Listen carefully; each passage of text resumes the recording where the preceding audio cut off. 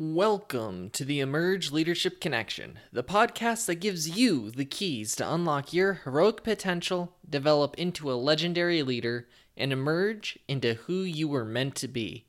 On today's episode, we have a conversation with Dr. Aaron Smith, author of Awakening Your STEM School and Blank Check, Recreating America's Broken Schools, and discuss how to turn your diplomas into dollars.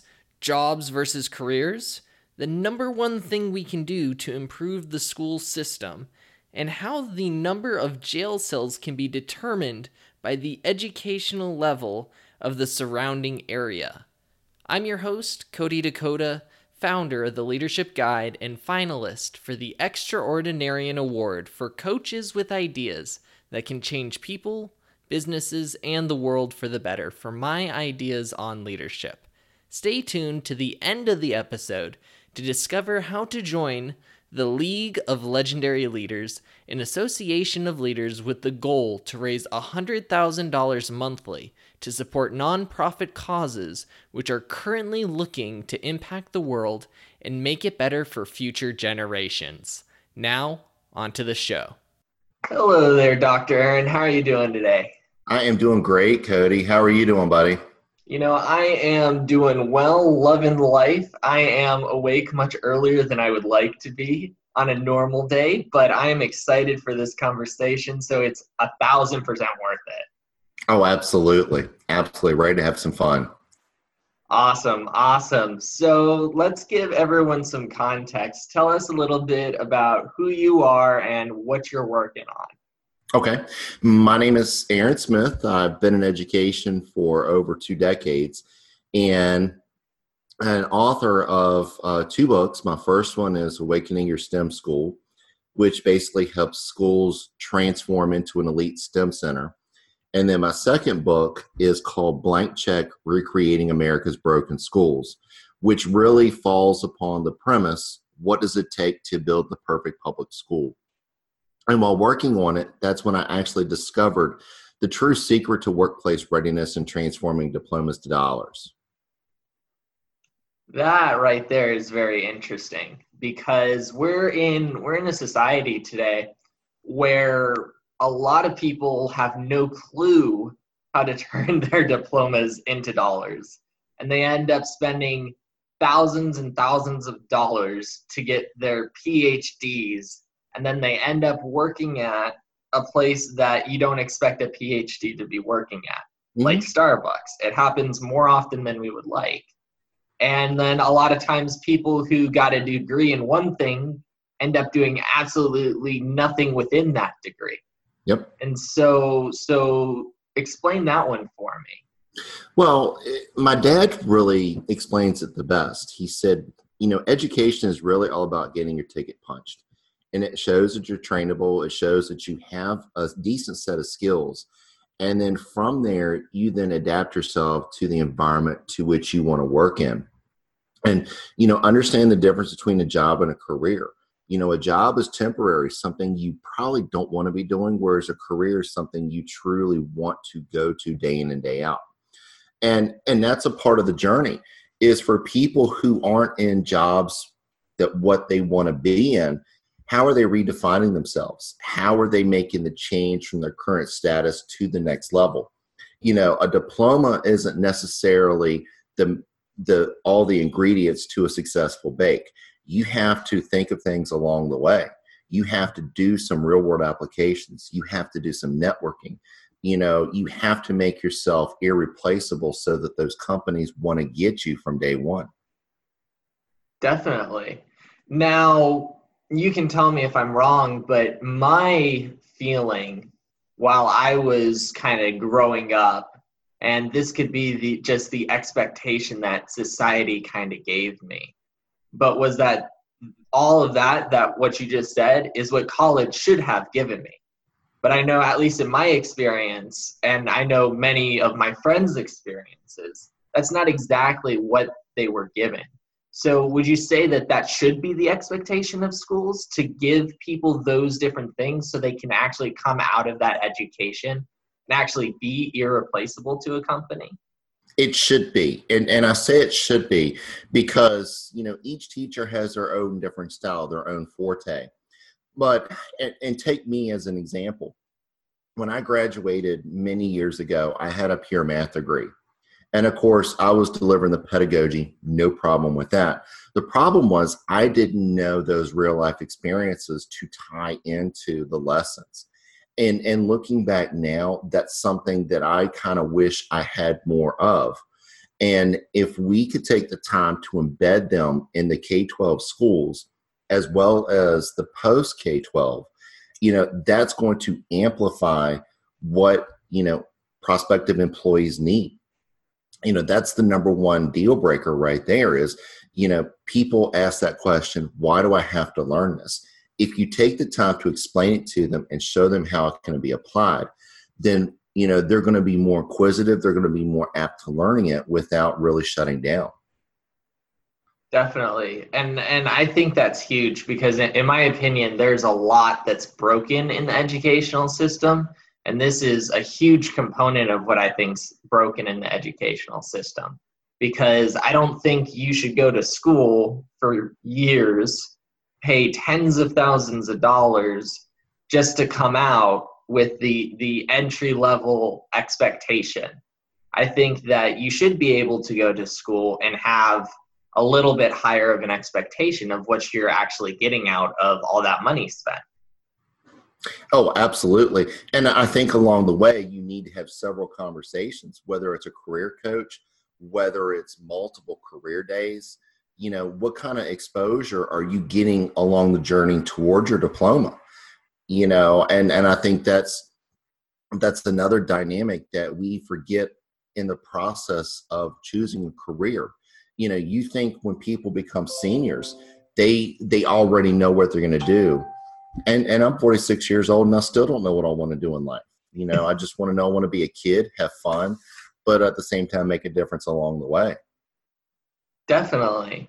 So what would you say if there was just one major thing that schools could be doing to really set people up? What would you say that the number one thing would be? Number one, you got to get the communities and the businesses back together in sync with the schools. And it doesn't necessarily have to be a monetary value, but having those honest communications, having the parents involved in decisions, and the more we can unify together as a community to raise children together, the better the whole world is going to be. Now, why do you say that? Well, you've heard of that old proverb, it takes a village to raise a child. And there's so much truth in those words because parents only see their children but so much a day. But you think about how many times the neighbors see the children playing. You think about how many hours teachers see the students a day, how many times the coaches are working with the children during the day. And when you put that together, you create a whole bunch of different things and exposures. I'm talking about good exposures to children that really can lead them in a whole new era. That's informal mentoring. That's building confidence. That's building determination, perseverance. All those things are truly the catalyst to a great and successful person. Definitely. I would definitely agree with that. I think that in a lot of society, a big part of what's missing is the whole concept of community. I mean, how often do people go to work and then they go home and then they go to work and then they go home and there's nothing else in between that. And you don't have friendships. You barely have a family at that point. And that's a really broken part of society, I feel. Oh, absolutely. And I'm kind of learning this myself is, when you get up and you put an honest 9-10 hours a day in work, you are definitely exhausted, but that's not fair to your children. So you try to get those extra 3 or 4 quality hours in to make a day. Part of the problem that exasperates the situation is that, our phones, our social media, was truly intended to be beneficial for long distance relations. But the more we use this, the more we become distanced from the people that matter the most. Definitely. It's kind of a huge epidemic at this point, because the phone companies, the cell phone companies are designing devices that are literally addictive, and the app companies are designing apps that are literally addictive. And so now we've got not only ourselves, right, the people who are supposed to be responsible for our children, but also our children with these devices who are getting addicted to these devices at a much younger age. I just lost you.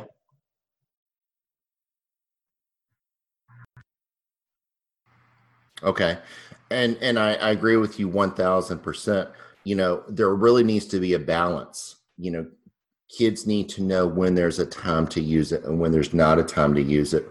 Unfortunately, parents just, and I'm not going to say all parents, but sometimes parents just throw an electronic device to them just so they can suffice them and do what they need to do. But they really need to throw not necessarily a book at them, but, something that's going to encourage them to stretch their imagination or give them some crayons and a sheet of paper.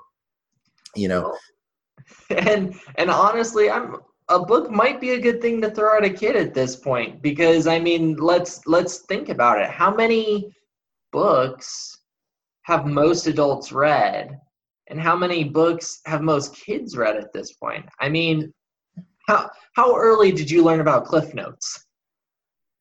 Oh my gosh, it wasn't until high school, truthfully.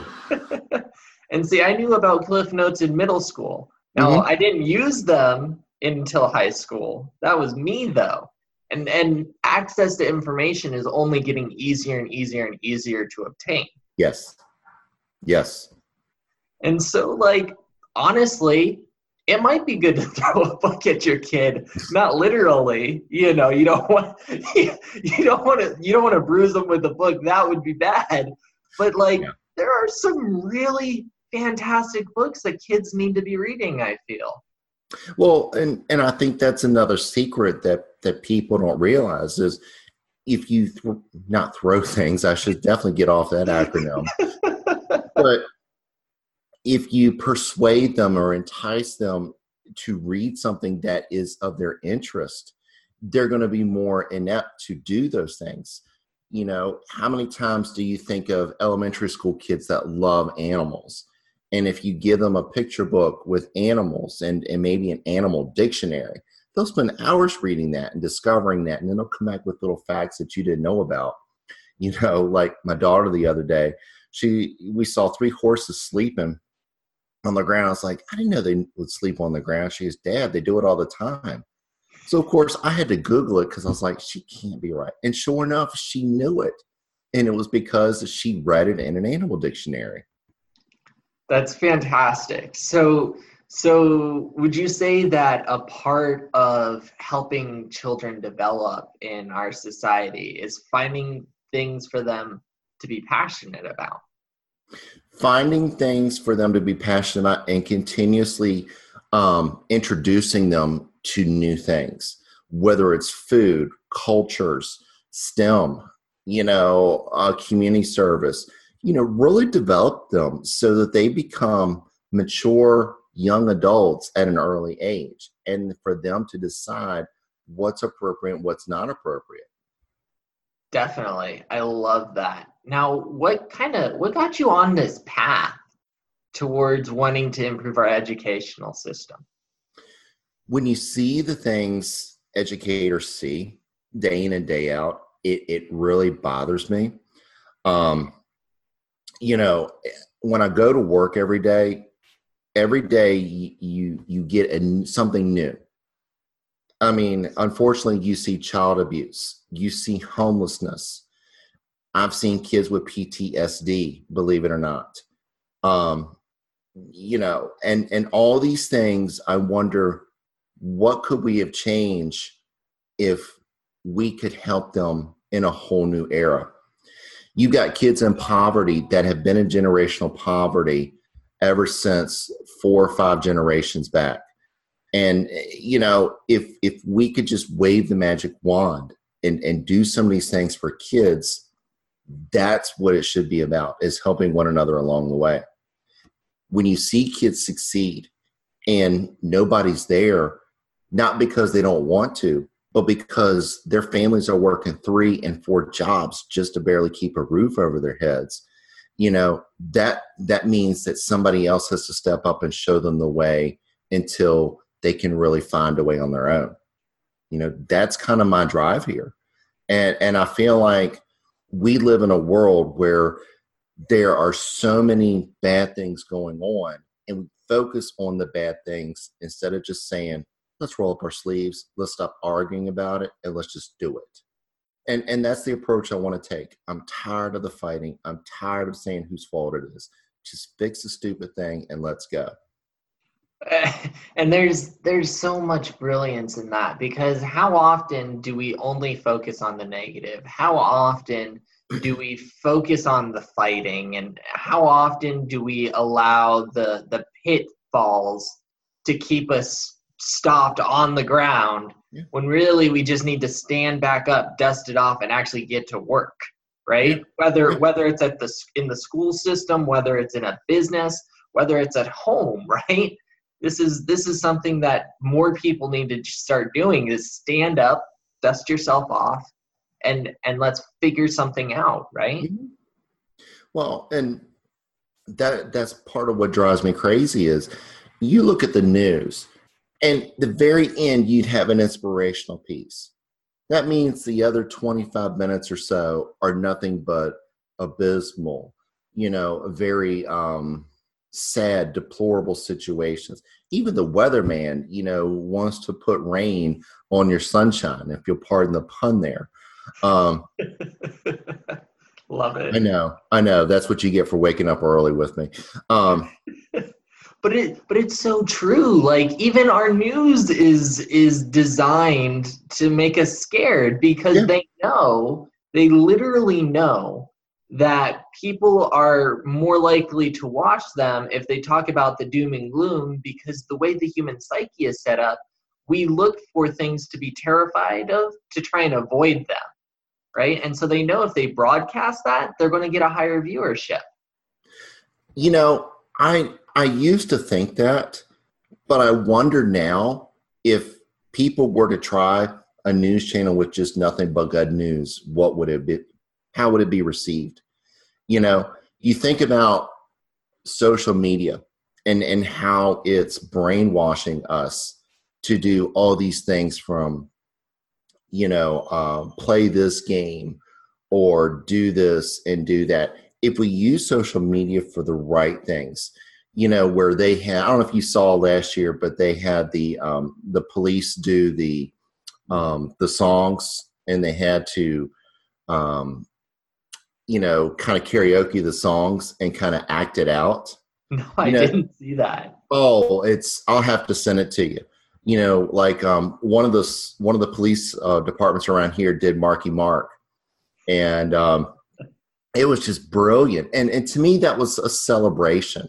It is out of respect for the police department, and they got seen in the positive view instead of the negative view. Sure, there's going to be some bad apples in the bunch anywhere, but focus on the right things, and it just makes our environment so much better. Definitely. It's kind of like the new car effect, right? Yeah. When you decide you're going to buy a new car, suddenly you see that same car everywhere, and you're like, hold on, did everyone buy the same car as me? And of course not. They didn't buy the same car as you at the same time. It was just you weren't focused on it. And there's so much good in the world. We're actually living in one of the best times in history. And even though there's all this, all this stuff we still need to fix, right? It's still one of the best times in history, and there's so much amazingness going on around you. You just have to look for it. You do. And I guess it goes back to that old thing we were saying. It's just the first thing that sticks in your mind is, okay, here's what happened now, boys and girls. And then you just kind of roll with it from there. Definitely. And then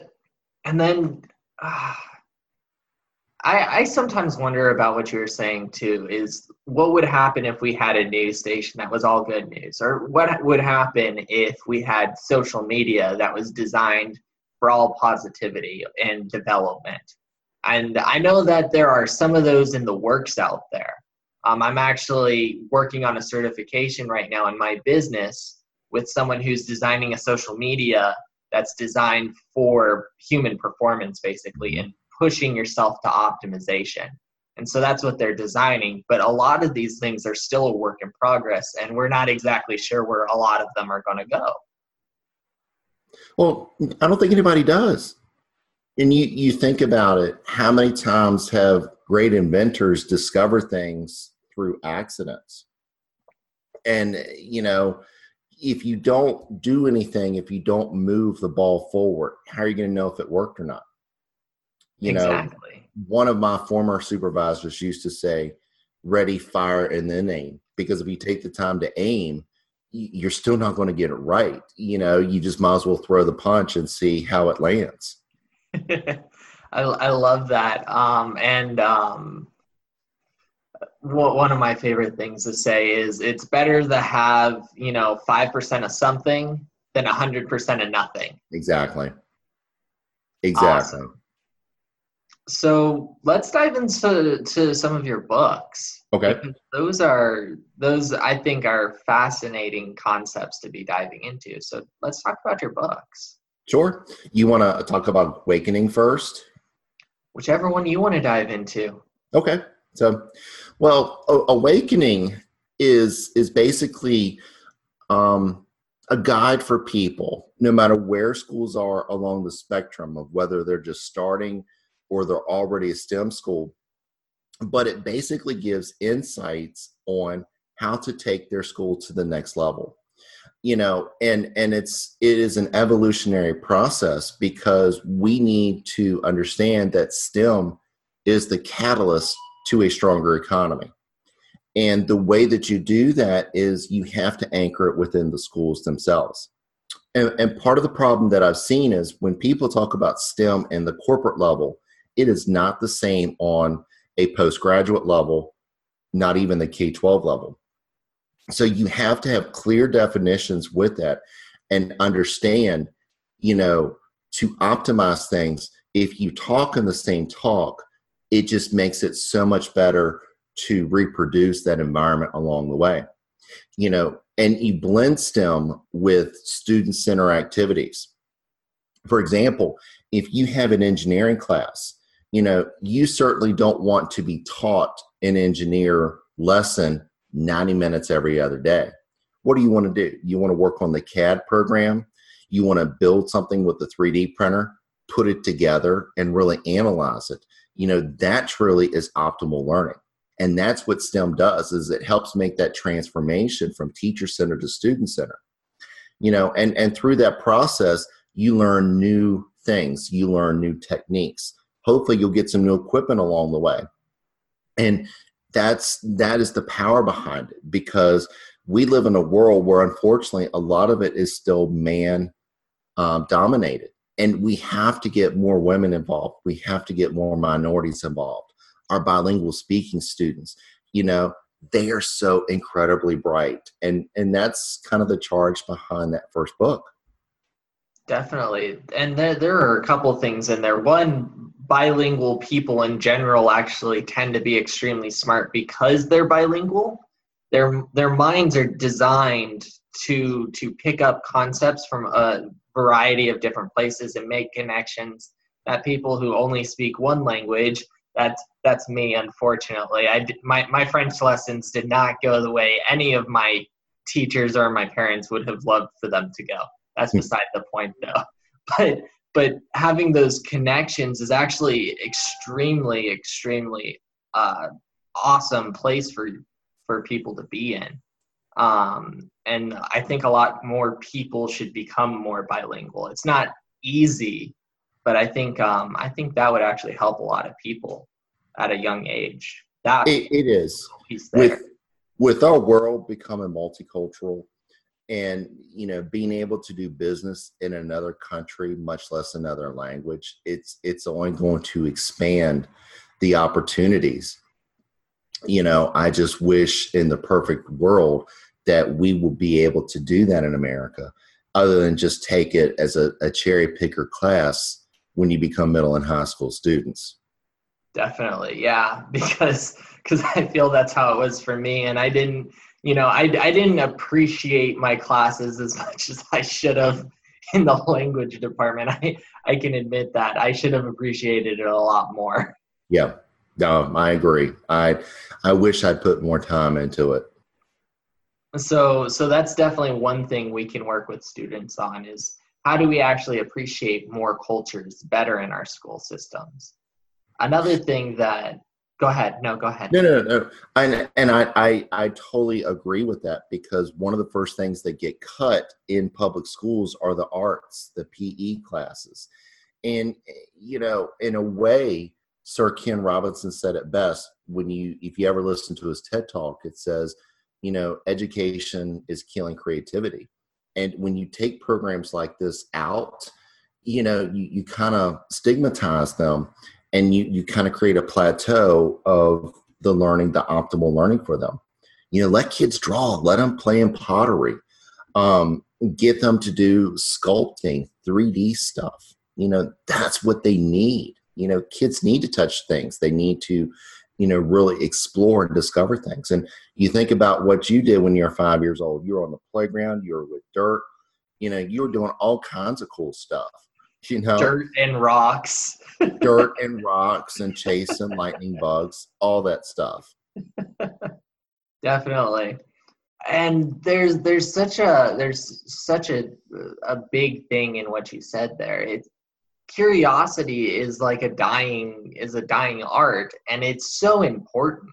I think in leadership, that's one of the biggest missing pieces is curiosity and creativity. And when you don't have these things from a young age, where you're learning about how do you become more creative, how do you become more curious about things, because I feel like those two tie in very well hand in hand. You have to, in order to become more creative, you have to become curious about the things you're working into. And so the curiosity drives the creativity, and then the creativity drives the curiosity. And then if you don't have that going into the corporate world, going into families, right? I mean, as a parent, how often do you have to come up with a creative situation with your kids? Yeah. And then when you can't, what happens? You throw them in front of technology to do it for you. Yep. And see, great leadership does two things day in and day out. Number one is they manage the present. They're working on the bottom line, but they also should be creating the future and building a vision for the future. And that means developing your employees, strengthening your product line.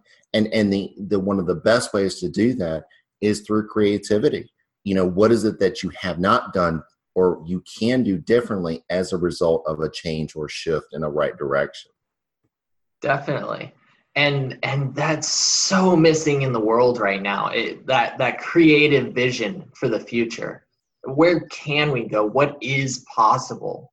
Like, so many organizations are failing because they don't have a vision for where things are going to go in the future. Mm-hmm. They're so caught up in the now that they end up getting left behind because they don't have a future. They're literally not designing it. And the thing about any sort of growth, whether it's personal development, whether it's organizational development, whether it's family development, whether it's the school system development, is you have to have a creative vision for where you're going. And then you have to intentionally put the pieces together to get there. Exactly. And that's why so many businesses fail, because they're not evolving their model and they're stagnant on just one aspect. You have to create a cross section, even in products. If you just focus on one thing, unless it's hitting a home run on all cylinders, your device is doomed. Yeah, exactly. But I feel like this isn't just a failure in our businesses, but I feel like it's a failure in our families as well, and it's a failure in our school system. because when was the last time the public education system had a real update? That's part of my drive here. And I mean, you definitely have scripted that well. It kind of segues into my next book. Is it allows people to create the opportunity to ask those questions. What does it take to build a perfect school? What are the elements needed from the society to really capitalize on new initiatives? Because schools are truly the anchors of the community. And people forget that, because that's how jails are created, from third and fourth grade reading levels. Believe it or not, they predict those things, and then they say, okay, this is how many jails we're going to need. If you can Really? fix the schools, Hold on. absolutely. Say that one more time, because that is huge. Yeah, there's actually some studies out there that says they can predict the number of jail cells needed / jails by the reading level of third and fourth grade. That is terrifying to me, that there is that high of a correlation, and that our jail systems are educated enough to understand that if that doesn't improve, we need this many jail cells. And if our jail systems understand that, why don't our schools understand that? Because that's huge, right? Because it's the money.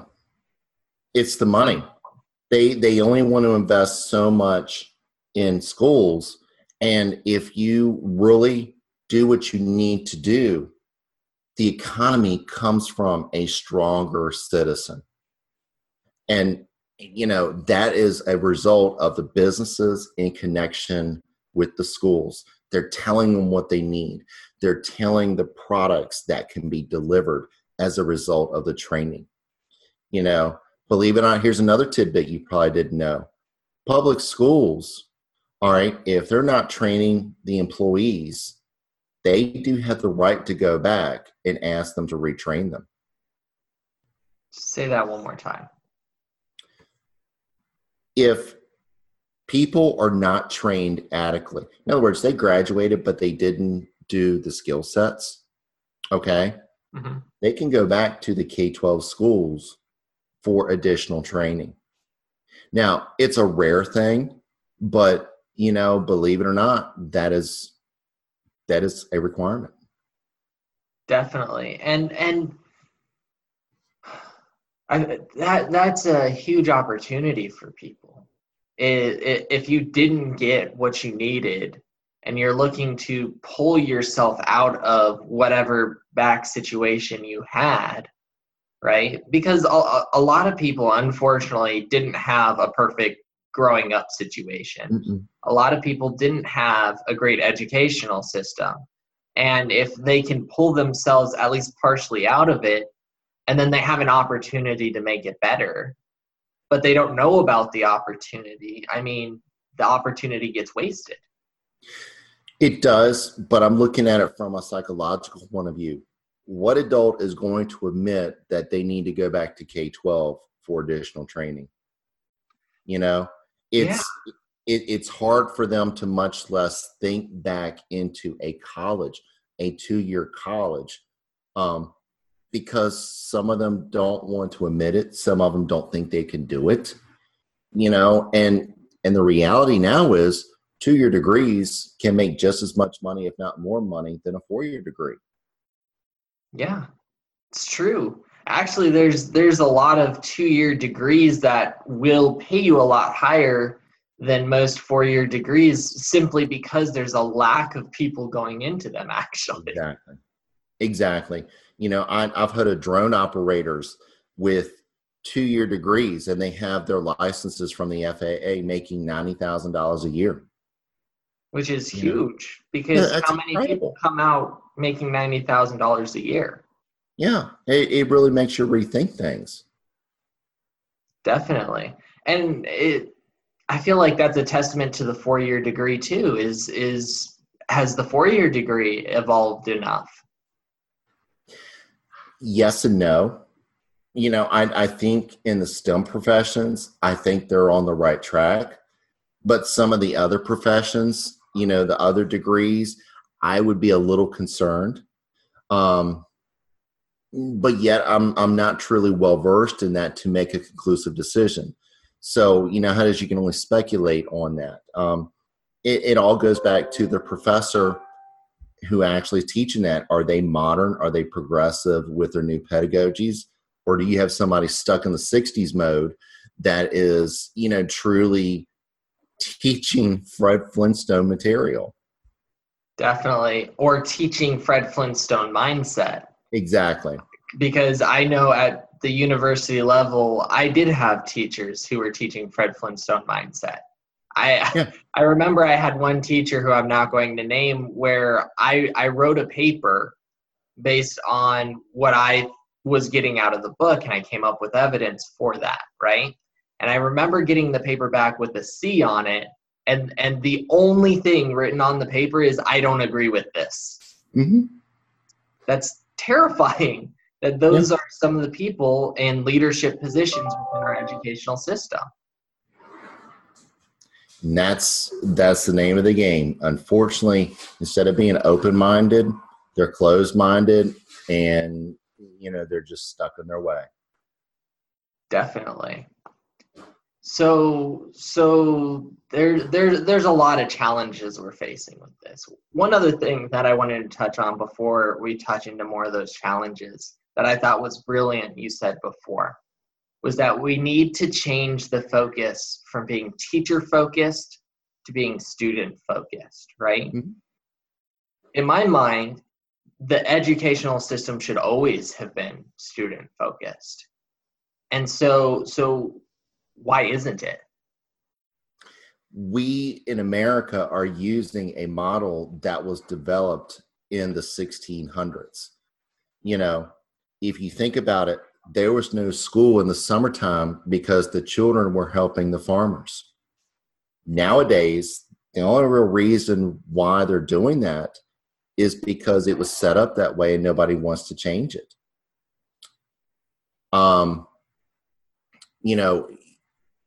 Number two, money is an issue. It is much easier for a teacher to do things and just lecturing them than to do things that they don't have. For example, a science class, if you have just one microscope, it's much easier to tell the kids how to do it than if you had a classroom set of microscopes, petri dishes, and cultures, things that they can look at, experiment, and dabble with, is really enabling them to do that stuff. Definitely. I hear you.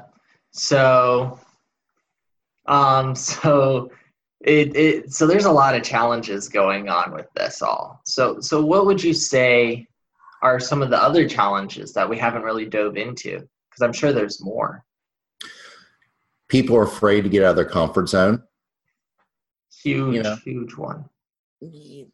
When we get in a groove, we are so afraid to step out of that comfort zone. And the way I explain myself to others is, if you go to a doctor, do you want to deal with penicillin, or do you want amoxicillin or the Z-Pack? And of course, they're going to say the latter of the two. And I'd be like, well, then why are you giving kids penicillin when you really need to be updating your pedagogy and the research with that? It's not fair for kids to have an antiquated methodology if the new repertoire of opportunity is in their hands. Definitely. And I feel like that is such a failing factor in just society in general, as we get stuck in those comfort zones. Mm-hmm. And I truly believe that people should be goal seeking. And I'm not saying you have to necessarily, run for president of the United States or build a business to the highest degree or try and create the perfect family, but you should have something you're striving towards, because I feel like that kind of fulfills the soul, is to be striving for something. Mm-hmm. And then if you get stuck in that comfort zone, you stop striving. And then what happens? I feel like you kind of feel unfulfilled in what you're doing. And if you're stuck in that comfort zone, how do you show kids to get out of their own comfort zones. That's right. Yeah, and that's 1,000% right. You know, teach the way you would want to be taught. And that also is the same thing at the professional level, is how many times do we get stuck in a PowerPoint mode for an hour and we're bored out of our skull 2 minutes in? You know I'm right. I know you're very right. Read every stinking line of the PowerPoint to you. You know, if you're going to do that to me, just throw it in an email. You know, Definitely. make me learn it. Don't just shove it down my throat. And I on that front, I luckily had a wonderful, wonderful teacher. He unfortunately died from cancer, but he was a huge role model in my life on how do you really present yourself in the world. He did public teaching and presentations at my university, communication, and how do you really bring that up? And PowerPoint is such a it can be a really powerful tool, but it's a tool. It's not the whole system. It better not be your whole system. Exactly. But it is for so many people, right? Because they're so comfortable with the slide telling them everything that they need on the slide, right? Then they don't have to try and remember anything. They don't have to try and create an experience. You can't communicate like that. Don't even try to communicate like that. People will shut down fast and blink an eye. Exactly. And so I feel like that's another part of the problem in so many of these things we're talking about, is that they're tools, right? But we're focusing on using the tool as the whole system as opposed to using the tool kit to build the house, right? It's like if I come at every situation with a hammer, I'm going to look for all the nails. But sometimes you're going to be faced with things that's not a nail. And that means you need a whole new tool system, right? Mm-hmm. No, you're right. And unfortunately, there are those that are never going to get that. You know, and the best advice I can tell people is, you know, find the people that have grit. I don't know if you've seen Angela Duckworth's Grit. Definitely. You know, find the people who want to evolve, because they're the ones that are going to succeed. Definitely. And that's where that's where you have to start looking for the next generation of leaders and start looking for that potential in those leaders and start developing those potentials so that they can pick up the mantle and really drive the change that's needed. Yes, totally agree. Okay, so we've talked about a lot of the different challenges, right? How do we actually go about getting past these challenges? Because great, we've identified the challenge, but identifying the challenge is only like a tenth of the actual battle, right? Mm-hmm. There's the preparation, but there's actually, what do we need to be doing about this? How do we actually make these changes? We have to become active stakeholders in this process. You know, it's important to have a discussion, but a discussion doesn't lead the journey. The journey begins with a foot on the ground, and you just keep focused on what you need to do. People think that I can only do but so much. To an extent, you're right. But what happens if you're working side by side with somebody? Guess what? It's now double the effort. And the more we can build a movement, a positive movement in the direction where we're in the schools, we're in the workforces together, discussing things, you know, engaging in things, that's when it's going to be a game changer. Definitely. It ties back to that whole community, right? We need to start rebuilding those communities. We need to start knowing who our neighbors are. We need to start knowing where our kids are going to school, start knowing the teachers, start knowing the programs. Take that active participation in those different systems. That's right. That's exactly right. Awesome. What else should we be doing? I think number 2 is we have to find funding. You know, I think number 1, we need to pay teachers more, because we lose good teachers or we'll never get good teachers that are not willing or cannot support an educational income. It's just like our servicemen. It's just like our first responders. You pay the people that are on the front lines daily, they will take care of you. Again, referencing back to the doctors. Doctors make a lot of money. It is because they have a lot of training, but they're going to take care of you because there's all an incentive for them to take care of you as well. Definitely. And I feel like that's a gigantic problem is when there's certain needs you have to take care of as a human being. And when you have challenges taking care of those things, it's really hard to be incentivized to do these things. It's Abraham's hierarchy of needs, right? You need to be able to live before you can worry about changing the world, right? 1000%. Yep. So in your opinion, and this is a huge problem, which I know we're not going to solve here and now today. But how do we get how would you think we would go about getting the funding for teachers? Because it is a highly undervalued career for many people, and a lot of teachers look for secondary and sometimes third jobs in order just to support themselves. Yep. And then a lot of them are trying to get their kids through school. And at the university level, the prices keep going higher and higher and higher. And so on your regular teacher's salary, you're not able to really put your kid through school. So you have to have a second, third, sometimes fourth job just to get them through university. So how do we at least start to go about making these changes? The short-term solution is you look for grants and you look for the critical areas, and you have to take care of them first. And when I say that, I'm talking about your math people, your science teachers, the people that you're already struggling to fill in the classrooms right then and there. And then once you do that, then you seek additional supports. And I'm talking about a private and a public partnerships. Whatever people can help out, they can help out with. For some companies, it can be equipment. For some companies, it can be, a monetary value. You tie in what the government can be doing. And I'm talking about the federal, the state, and the local level, because, when you look at school budgets, it does take all three levels to make a school division's cycle. So, that's the first thing. Then while you're doing that and you're creating that short-term solution, you're also infusing a long-term gain as well.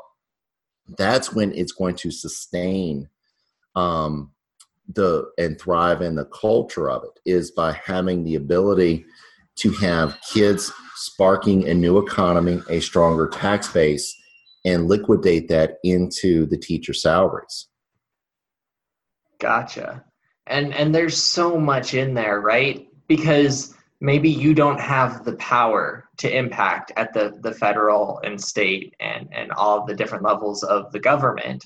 I mean, of course, we do have, at least in the United States, we do have some power in who we elect as representatives and guiding them towards what we're looking for in our areas, right? And the areas they represent. So we have some power. That's kind of the beauty of the American system. It's not a perfect power, of course, but there's at least some power. But then it's just really looking at, where can I actually impact in my life? What areas do I actually have the power to do something in, right? Yep. You think about it. If you can make a difference in one area in the school, what would you do? And, everybody's opinion will be different. But my challenge to you is, go do it. If you know you can make a difference, why are you hesitating? There you go. That's beautiful right there. It's different. It's the difference between thinking on it and doing it, which is the difference between failure and success. It's the difference between a follower and a leader. Exactly. Is I can think on it all day, but are you going to take the action to actually do it? Exactly. That's what it's all about. Awesome. So what else can we be doing? Um, I think we need to bring creativity back in the classroom. You know, we're so focused on test taking, and don't get me wrong. I do believe there is a time and a place for everything. But if you have to test, you need to test towards the students' modalities. Not everybody's a paper and pencil test. Some kids are kinesthetic. Some kids are audio. Some kids are linguistic. If you focus on the test towards their strengths, that's when you'll truly measure success. Not everybody's a good paper and pencil test taker.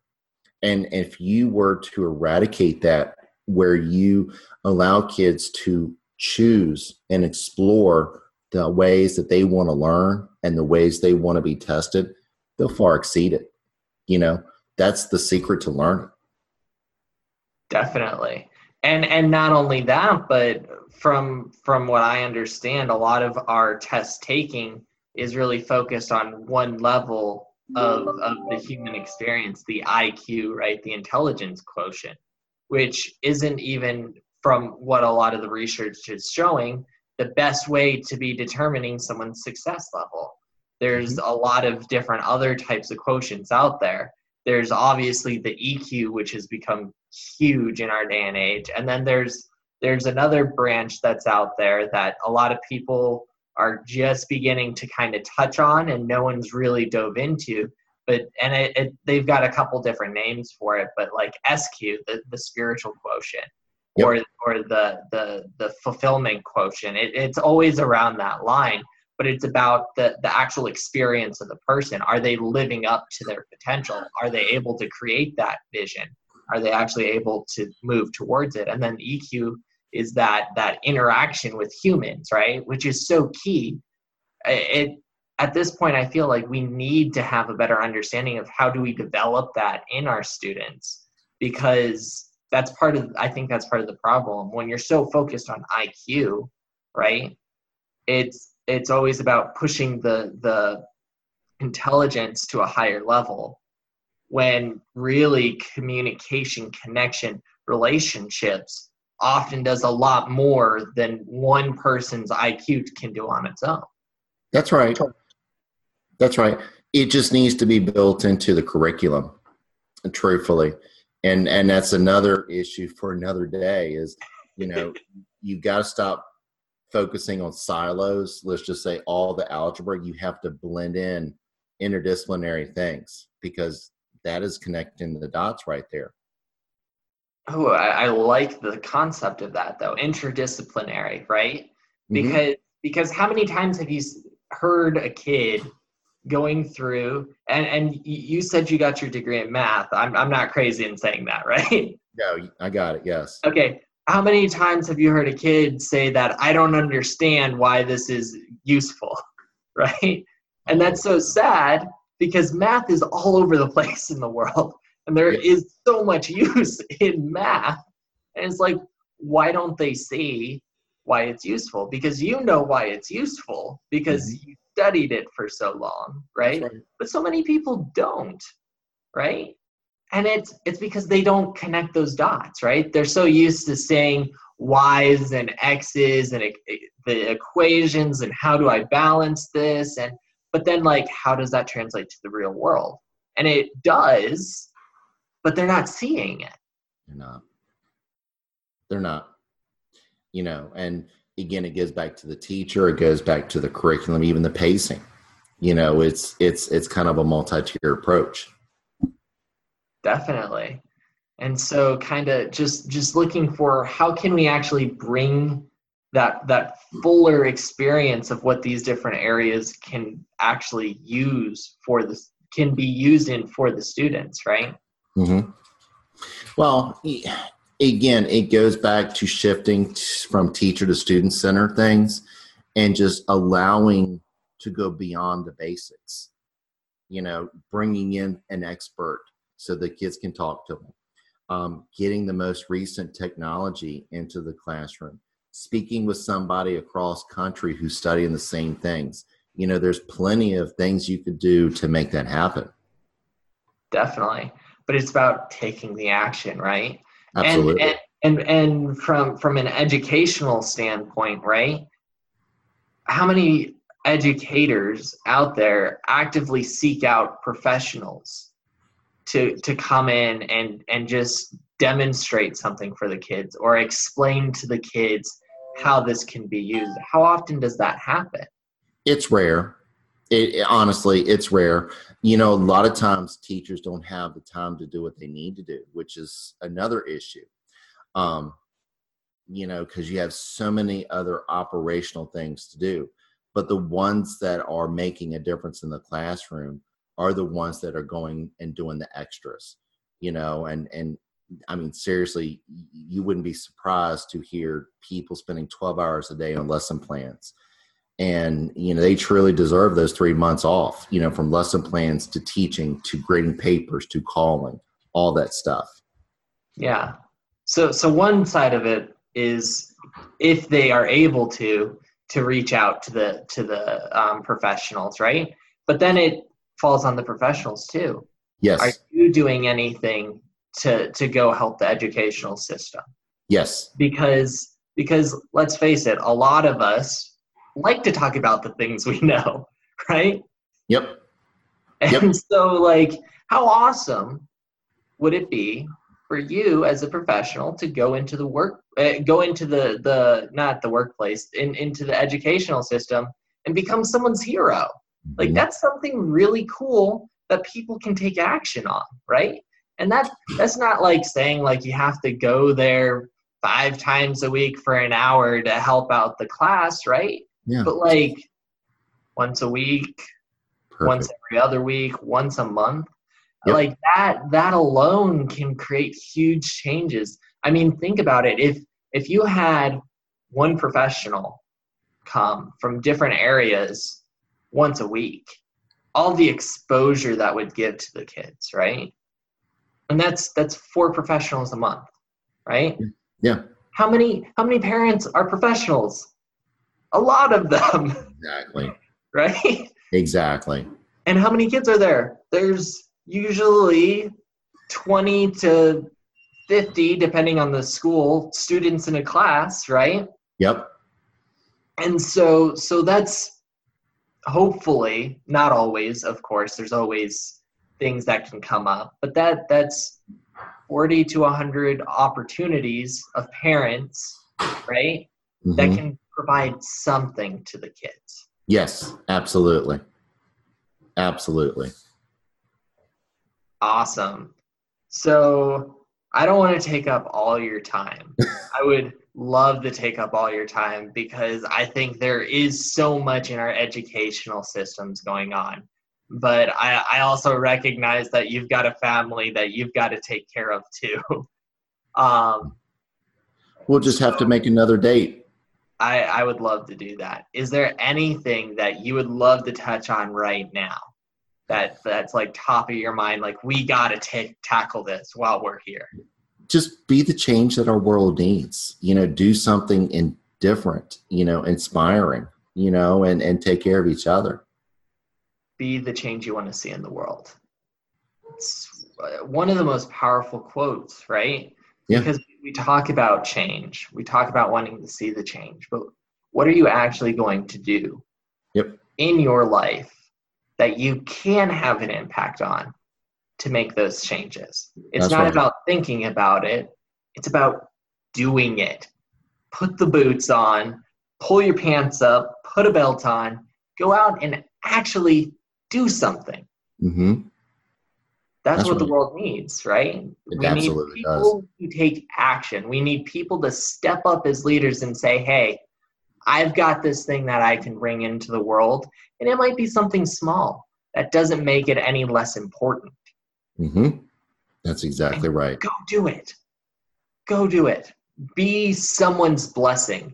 Be that change. Because the smallest seed of change creates the most powerful movements. That's exactly right. Awesome. Well, Dr. Aaron, absolutely fantastic speaking with you. I would love to continue talking more. We should definitely set it up another time in the future to speak more on all of this. Sounds like a plan. Thanks for having me. Definitely. If people are trying to get a hold of you, what are the best ways for them to get a hold of you? They can email me, Aaron, at wr.solutions. Go to my website, wr.solutions, Twitter, at work readiness, LinkedIn, of course. Awesome. And then you have 2 books, so give the names of those books again. Awakening Your STEM School and Blank Check, Recreating America's Broken Schools. There you go. Awesome. Thank you so much for your time today, Dr. Aaron. Thank you so much. Have a great day. You too. Thanks. Thanks. Bye-bye. Thanks for listening to this episode. Please make sure to go onto your favorite podcast player of choice and there rate the podcast, then subscribe so that you don't miss any episodes. And then, if you truly want to be a leader, share this episode with someone that you know will be impacted. Because the best leaders fuel not only themselves, but others as well to their heroic potential. If you want to unlock your own heroic potential faster, then you will want to join the League of Legendary Leaders, an association of leaders who are dedicated to unlocking their heroic potential, unlocking the heroic potential of others, and where legendary leaders are born. We also have a goal to raise $100,000 monthly to support nonprofits that are currently actively undertaking causes to impact the future in areas including neurodiversity, character strength, positive psychological research, homelessness, and more. Seize the call now. Go to www.theleadership.guide and click Get Free Guidance Now to propel you on your journey to legendary leadership. I'm your host, Cody Dakota, and I'm honored to have spent this time with you today. My final message for you today, and listen closely. It's time. Wake up your heroic potential. Let go of your fears and anxieties, and let's discover what is possible on your journey to become a legendary leader. Emerge and become who you were meant to be.